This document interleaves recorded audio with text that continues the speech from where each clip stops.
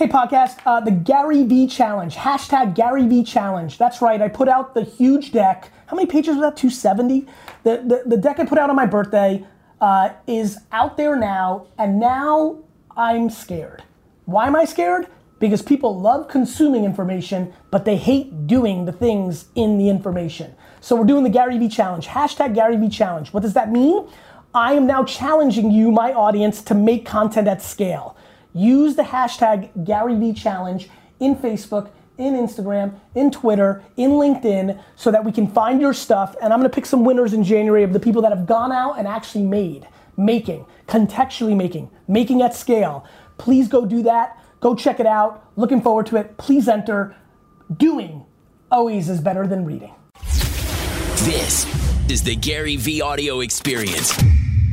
What's up, everyone, and welcome back for number 2 of the 2019 Top Podcast Countdown. For this one, we highlight an interview that Gary did on the A-List with Alison Lebovitz last January. They talk about Gary's upbringing and how to find your path to happiness. So make sure to hit him up and let him know what you thought, and I hope you enjoy. Well, Gary V, welcome to the A-List. Thank you so much.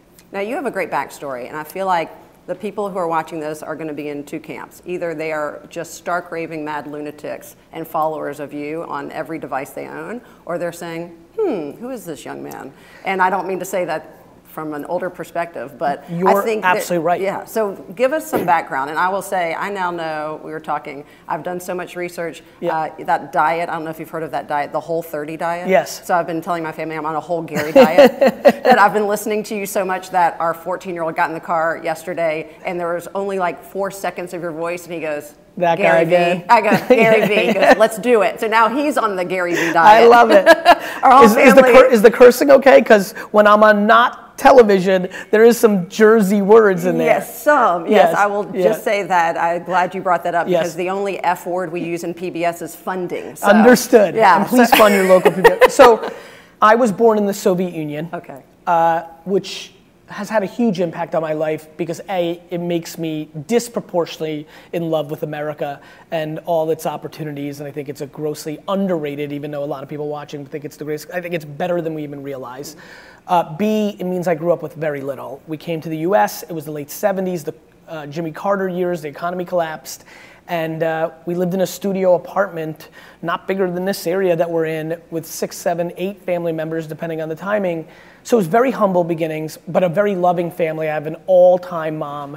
I'm sure through your research you've come to realize she's disproportionately my hero, and I give her unbelievable amounts of credit for who I am.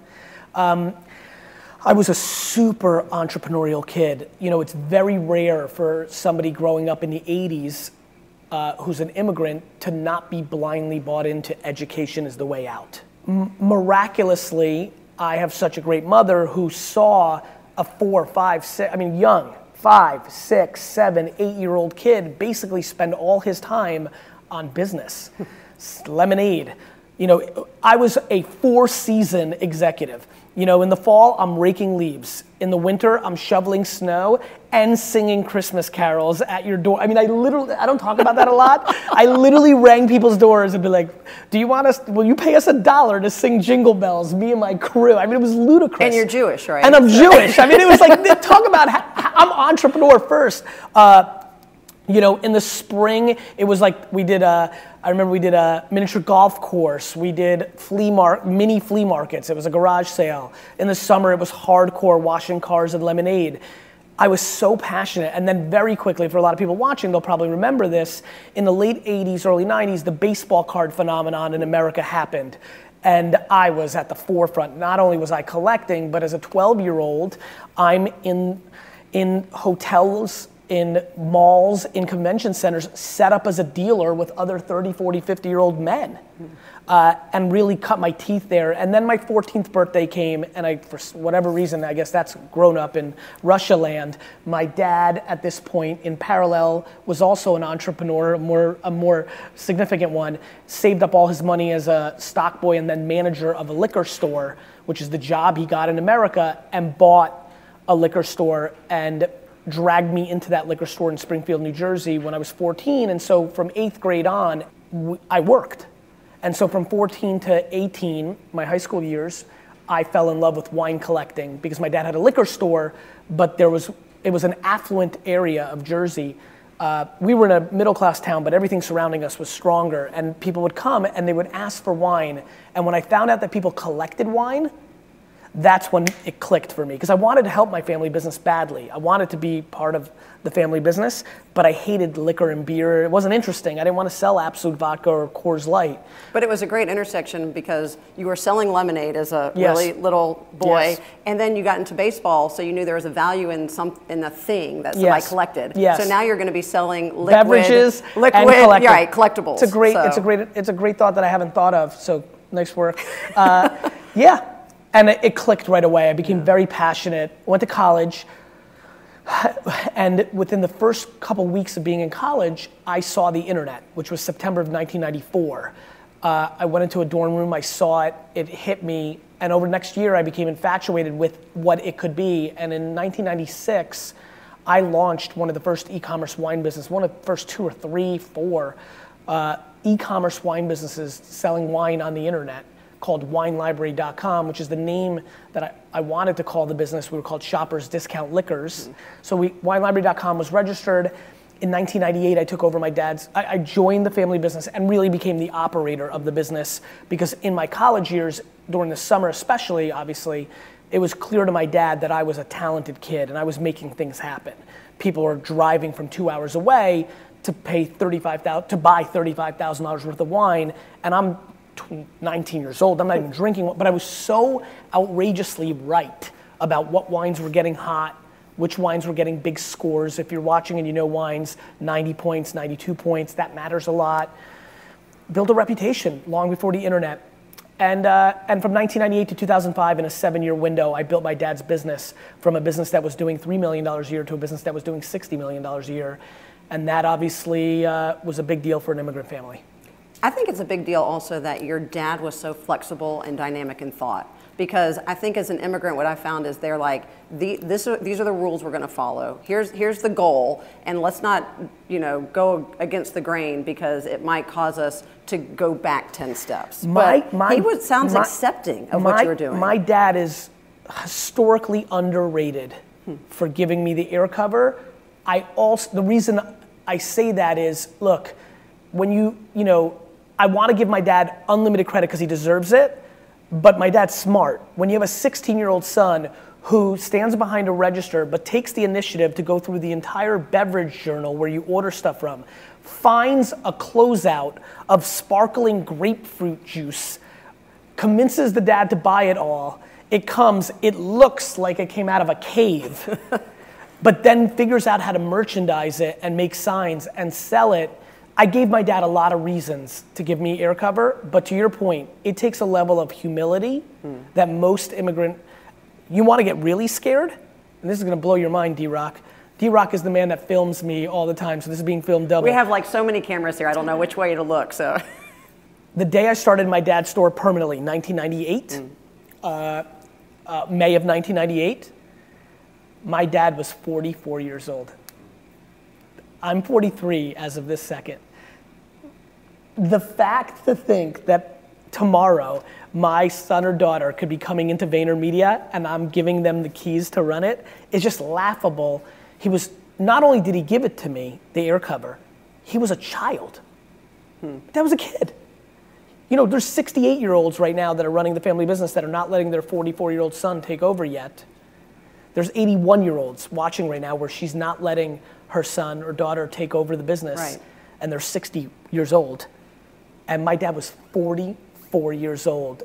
And look, he did a lot of the back end keeping. He was involved, but I did all the buying, I did all the marketing, I did all the hiring, I did it. And so he deserves an enormous amount of credit. And I think hundreds of millions of family businesses can learn a lot from my dad's strategy. Let's get into VaynerMedia, Vayner Sports, all of these things that then you started to create. The Vayner empire. Also the fact that by the time you're 60, you're just going to be G because you keep shortening your name. Like there's, I'm afraid you're going to have nothing left. Like you've taken out the Chuck, and now you've taken out the Aner, now you're just Gary V. If in the next 17 years I'm able to market in a way that I can trump Google's G for my G, I'm going to do okay. In 2009, my brother graduated college. We had decided at that point we were going to do something together. I, in 2006, started Wine Library TV, which was a daily show I put on YouTube of me tasting wine. That exploded, changed the course of my career in many ways. One, it taught me that I was a personality. I didn't know that. Two, it made my wine business explode. Three, it made me go deeper into what was called Web 2.0 that now we call social media, but these are slang terms for the current state of the internet. That led me to getting infatuated with Facebook and Twitter, which led me to investing in Facebook and Twitter and Tumblr, which, as you can imagine, changed the course of my financial career. It led to me writing a book about the internet and building reputation and businesses on it called Crush It, which was a huge New York Times bestseller. Led to companies reaching out to me and saying, we're Pepsi and you have 1 million followers on Twitter and we have 16. That's weird. We are ready. And so one day I called my brother and said, ESPN just paid me $5,000 to come in for an hour and talk about the internet. I'm like, we should start a company around that. And I knew that I wanted to build on my strengths. I knew at 2009 that I wasn't a great liquor store operator. I was a great marketer, that I could point that to anything. And so that's the beauty of self-awareness and a little bit of experience. So we started VaynerMedia. And the plan was, let's become an agency for brands. And let's build a great company. And then let's really use it for ourselves. Because having clients at some level was not our interest. I thought at the time by 2015, 16, 17, the economy would collapse again, a cycle, because we're just coming out, just 08, you know, we're building up, we'll have 6, 7, 8 years, you know, and then when it collapses, hopefully the company will be good and I'll be able to have money and we'll be able to buy a business for a penny on the dollar, because that's what always happens when the economy collapses. But now it's 2019, the economy has not collapsed in a decade. As a matter of fact, it's over frothy. And the company's become enormous. So the idea of like building this small company and then translating all the people to the new company is out the window. Now, much like Wine Library is doing well, I want VaynerMedia to do well forever, even when I go and buy Snickers or Puma or whatever I'm up to in my next chapter, which is going to be buying a business and running it. I want Vayner to do great, and I think a lot about that these days. And you want to own the Jets? I want to own the New York Jets. Which we have a lot in common there, I'll just say, because I grew up in Alabama. I'm a huge Alabama fan, Roll Tide, and of course love Joe Namath, who played for the Jets. There, that's it. That's the bridge. I love it. That's about where the bridge ends, because unlike Roll Tide, who win almost every year, we lose every year. Yeah. And so there is a big difference. And by the way, just another little connection, Richard Todd was also an Alabama quarterback who was supposed to be the blonde Joe Namath. He was pretty good. He was my first quarterback, but he was no Joe Namath. There you go. But how does that aspiration fuel what you do? Is it one of those things you've said it so long that now it's become sort of a mantra on the side, or is that really? Yeah. The answer is yes to both. I mean, in somewhere around 3rd or 4th grade, I don't remember exactly, so I don't want to make it up, but before middle school, I started walking around grammar school saying I was going to buy the Jets. It was a very big deal in middle school and high school. It was the only thing I talked about. So that's a long time ago.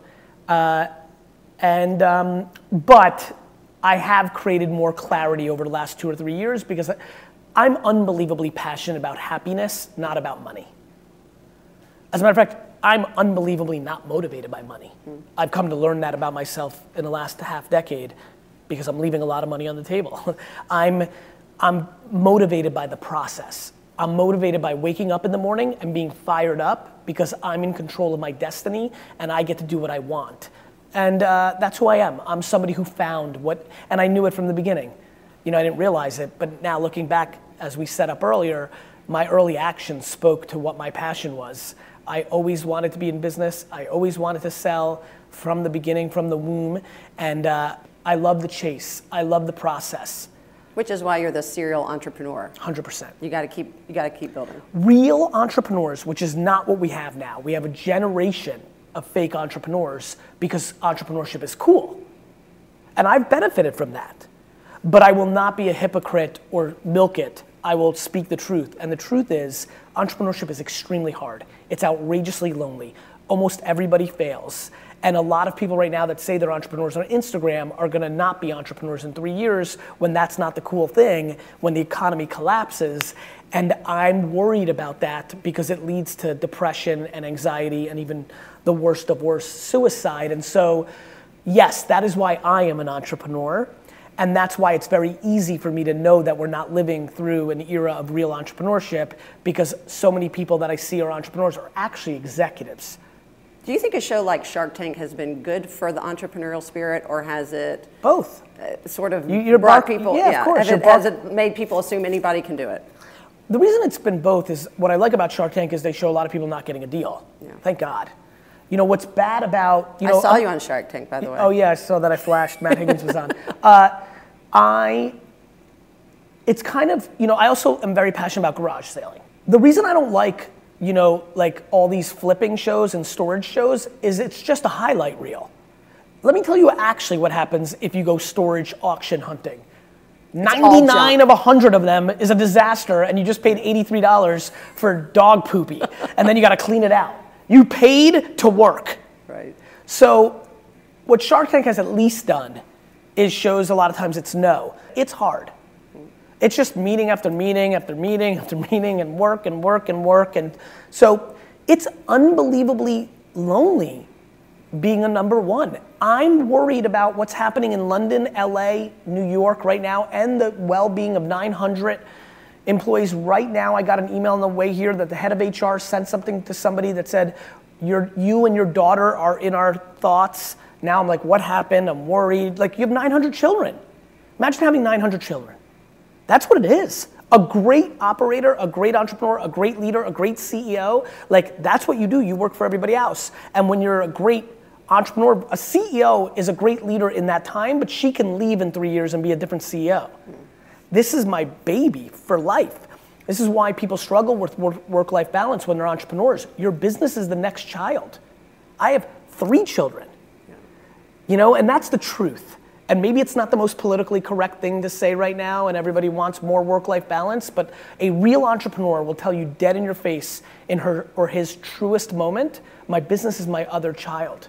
It is my family member, because it is. Well, I'll tell you what was very eye-opening for me is hearing you speak a lot about, and not just in one context, but over and over again about your work-life balance. Yes. And specifically this idea of breadth versus depth. Yes. And that you're unapologetic about working 18 hours a day and all during the week and possibly not seeing your kids. But when you are off work, you are in family. Yep. And when you are in family, you are off work. That's right.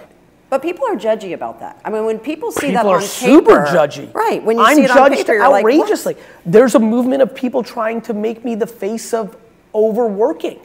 There are people right now using my name to make a point that we're glorifying hard work because they're not spending a lot of time looking at my content and realizing I'm talking about happiness. I'm talking about working hard to people who are complaining.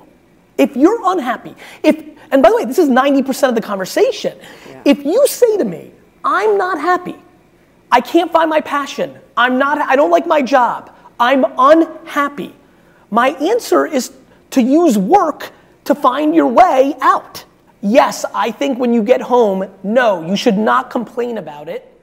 You should not dwell. You should not watch Netflix or play video games to escape your unhappiness. You should try to start an internet business at night because it's practical because your grandmama didn't have this, and use it over a 4-year period to be able to go do that and quit your job that you hate. I don't tell people to work 18 hours a day and burn out and have suicidal thoughts when they're happy. I'm talking to people that complain and dwell, and that is 90% of the market. And do nothing about it. Correct, but complain and dwell. I'm an action-oriented dude. I just don't know any other reaction based on being an immigrant, being kind of the man of the house because my dad worked every minute. Like, all I know is problem, solve. The thought of problem, cry, is completely unacceptable to me. That is what the masses do. So we talk a lot about hard skills. What about the soft skills? What about the skills that I feel like we've lost in every generation to a little bit extent because we're not interpersonal. We are relying on technology to communicate. Maybe it's exposed us, but it also has allowed us to go into our own silos and cocoons. Well, I don't know about that. I mean, I think it depends on how you define it. So like to me, when I think about soft skills, I think about things more like gratitude and empathy and kindness, EQ, really what I trade on, right? I would argue that technology has allowed me to scale that.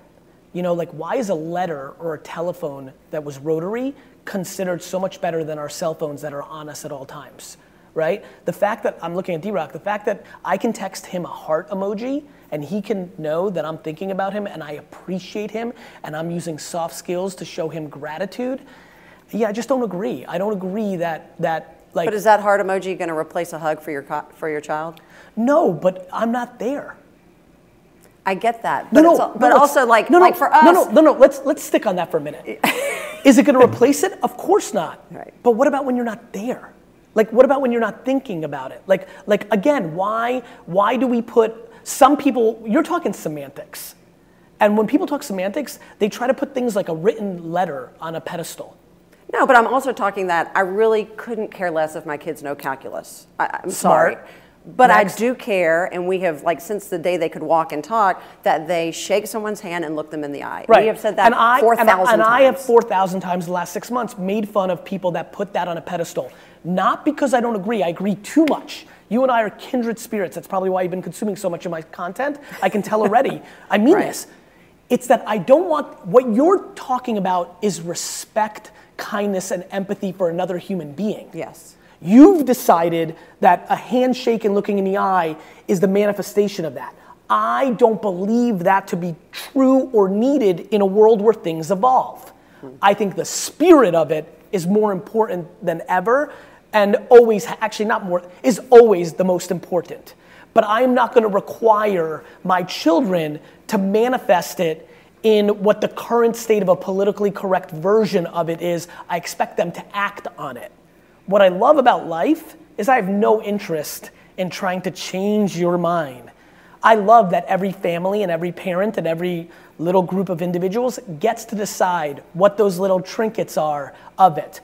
But I have no passion for my children to be entrepreneurs. Right. I have a passion for my children to be happy the way I am because I'm an entrepreneur and I was meant to be one for them. And if that's an artist or a parent or a student or a professor, and I think that's how I think about the handshake thing.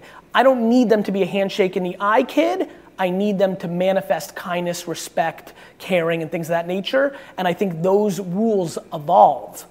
Those rules evolve. Your great-great-grandmother thinks it's insane that you're wearing pants right now. She was pretty cool. But that's not what a lady does in her rules of you being a lady. I think you're a lady. So I mean that. The Beatles' hair was unacceptable. It just was. And so I'm not willing to take historic or current social norms that are the indicator of respect. I actually want my kids to respect people. On that note. Thanks for being on the show. Thanks for having me. Thanks, guys, for listening. Please, please, please share the podcast and make sure you've subscribed because a bunch of you aren't subscribed. And more importantly, a bunch of you listen every day and haven't told your friends it's the best podcast in the world. I'm watching. Have a great day.